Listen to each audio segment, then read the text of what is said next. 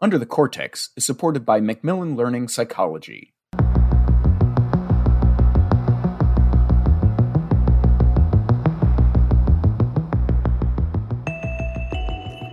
Consensually non-monogamous relationships are defined by explicit, mutual agreements to have multiple emotional, romantic, and/or sexual relationships.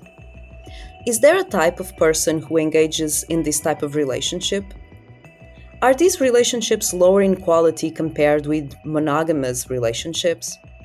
What are the consequences of engaging in consensually non-monogamous relationships? Research has revealed several misconceptions about consensually non-monogamy and patterns of how people in this type of relationship are judged. This is Under the Cortex. I am Ludmila Nunes with the Association for Psychological Science.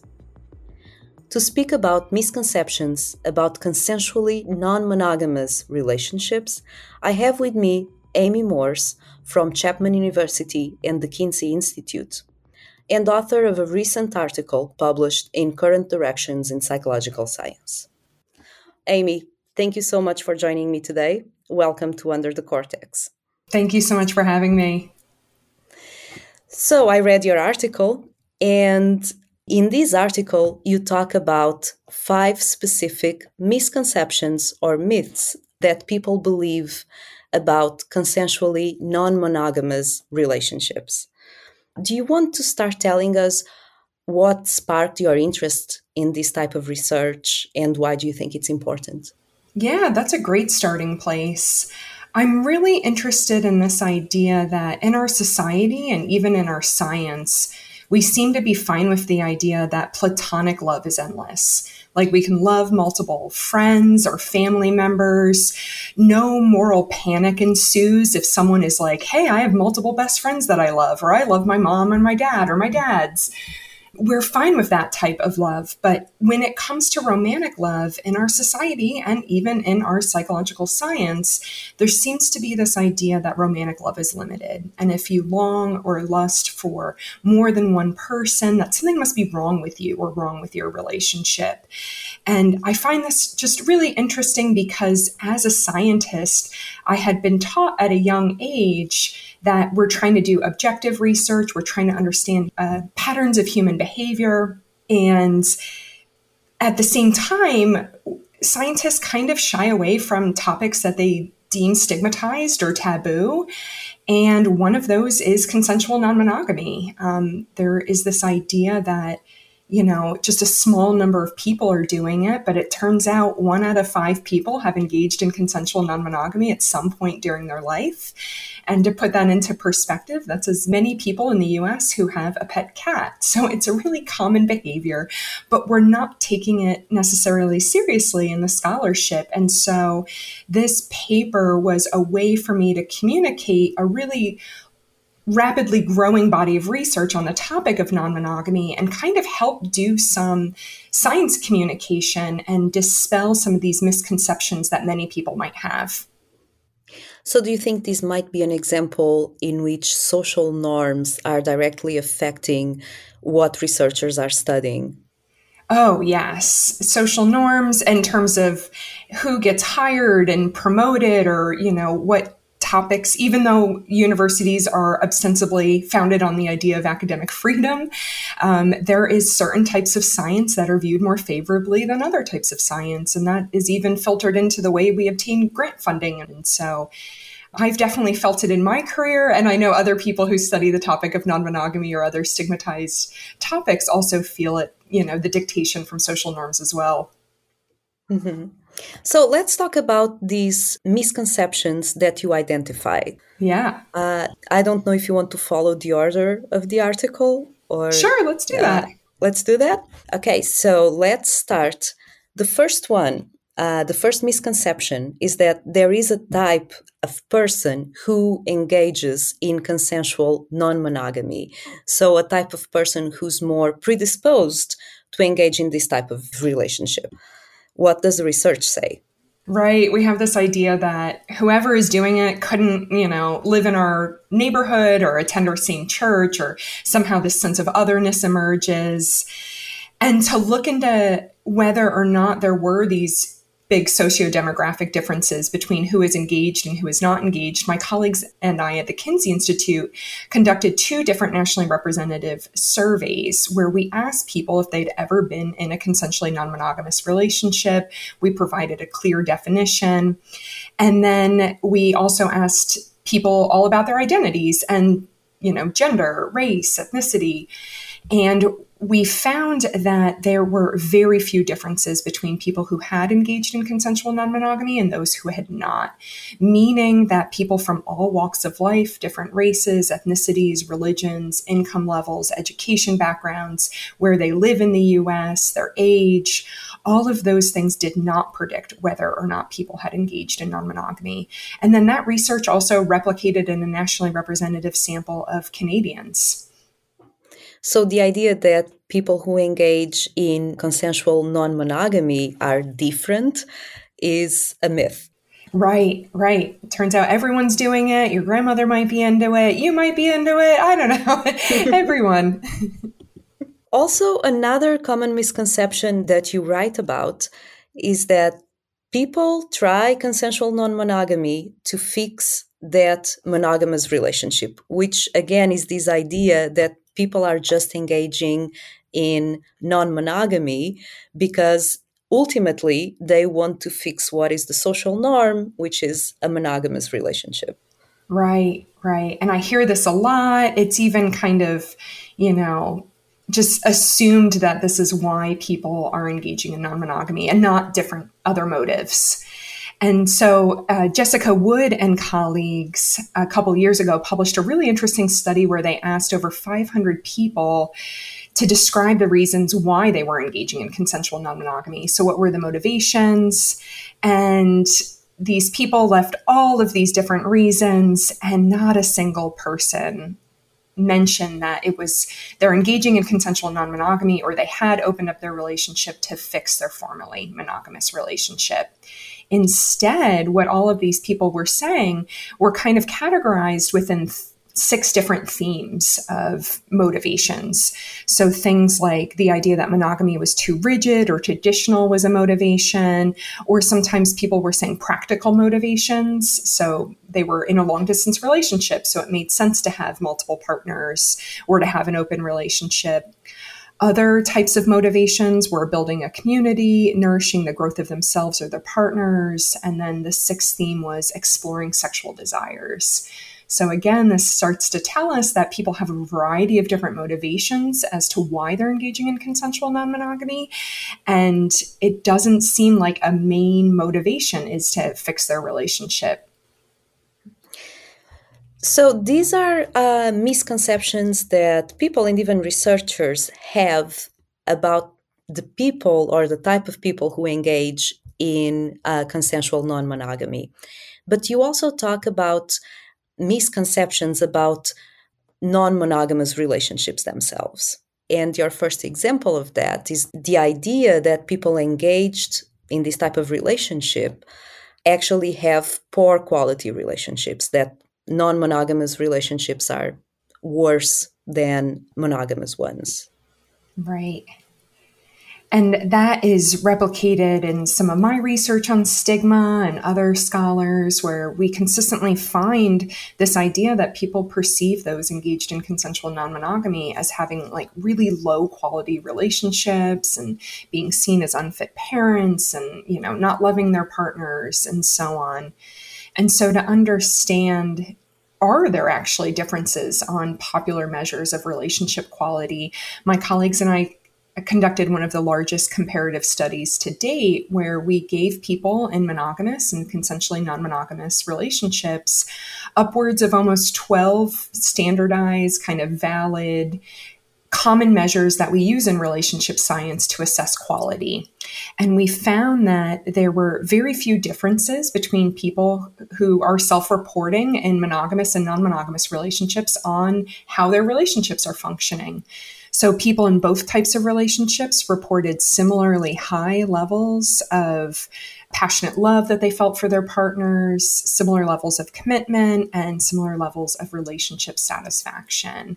We did find a couple of differences. People engaged in consensual non-monogamy reported slightly higher levels of trust and satisfaction and lower levels of jealousy compared to people who practice monogamy. And then subsequently, other researchers have replicated these findings, also included other measures of relationship quality. So some other research has found that people engaged in consensual non-monogamy report higher levels of positive conflict resolution strategies compared to people engaged in monogamy, and also higher levels of secure attachment than people engaged in monogamy. So these findings are really interesting to me because when we talked about a type of person who's more likely to engage in non-monogamous relationships, I start thinking you probably need lower levels of jealousy, a more secure attachment to be comfortable and satisfied with this type of relationships. Would you say that's a trend there?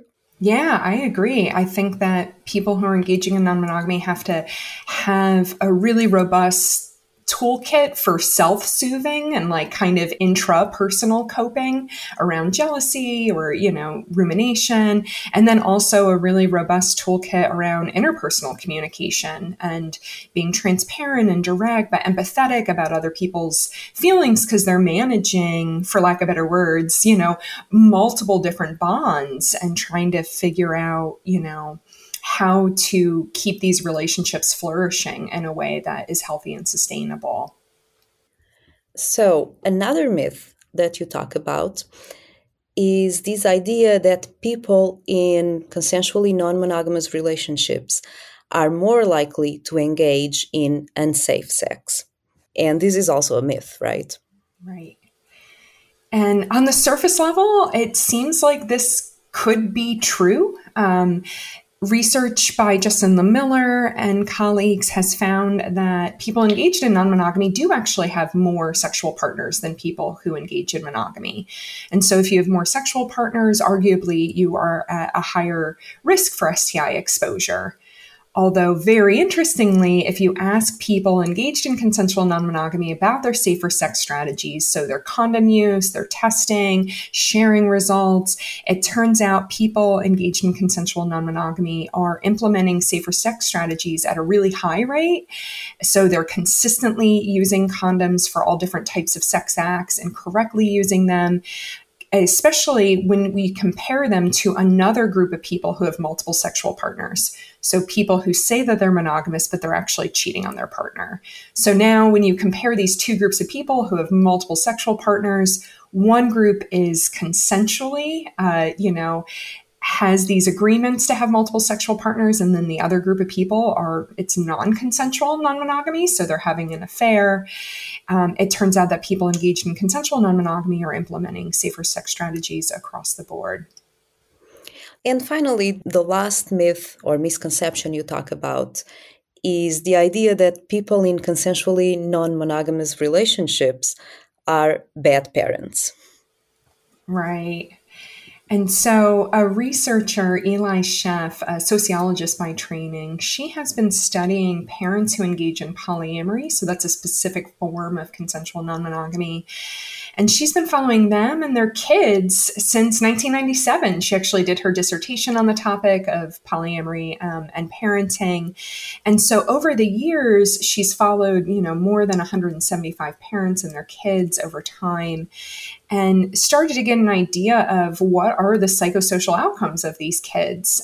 So she takes a different approach in her research than maybe a psychologist might. And she finds that the parents report a whole host of benefits of their family dynamics. So pooled resources in terms of financial resources and time, saying that their kids have multiple adult role models that are really positive.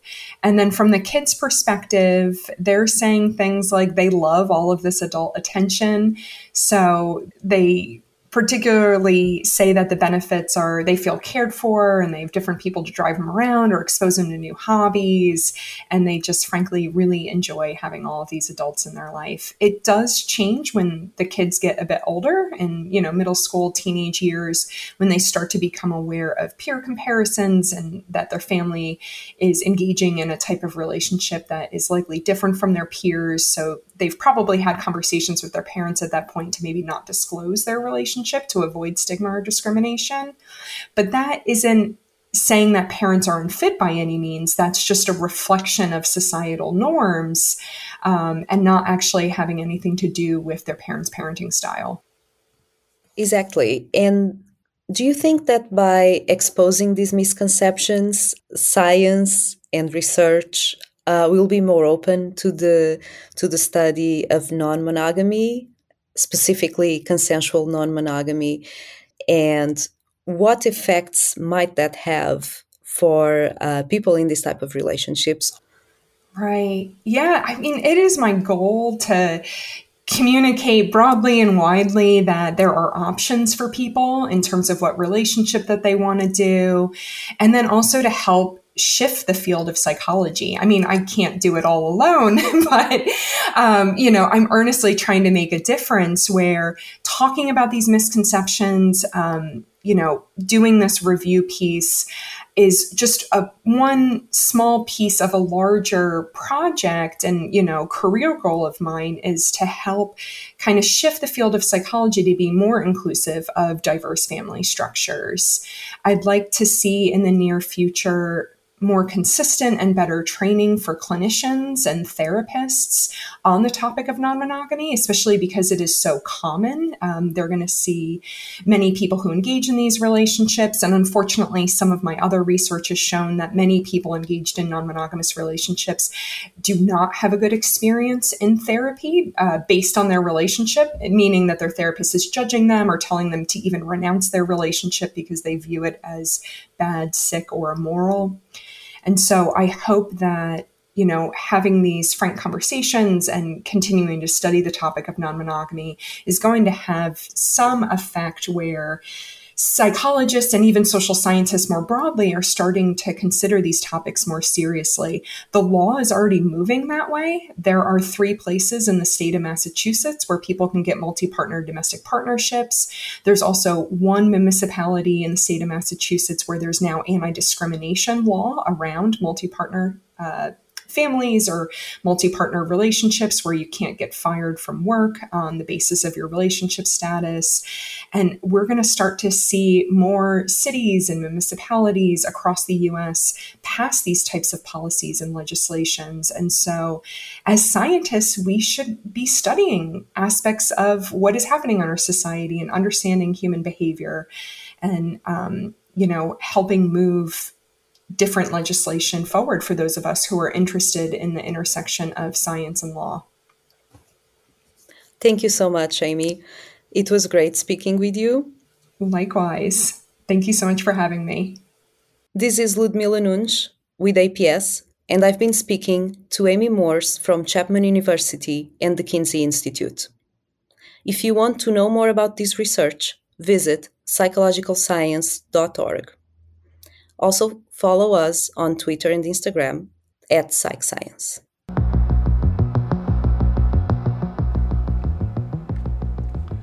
Endless distractions, overbooked schedules, information overload.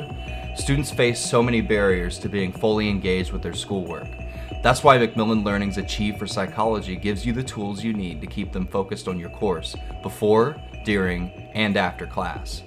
Whether it's the exclusive author-created content, captivating footage in our introductory psychology video collection, or the self-evaluation of our goal-setting and reflection surveys, Achieve helps students stay focused on the course and makes it easy for them to tell you when they need extra help. See for yourself. Go to macmillanlearning.com/underthecortex for an introductory tour today. Macmillan's Achieve for Psychology, engaging every student, supporting every instructor, setting the new standard for teaching and learning.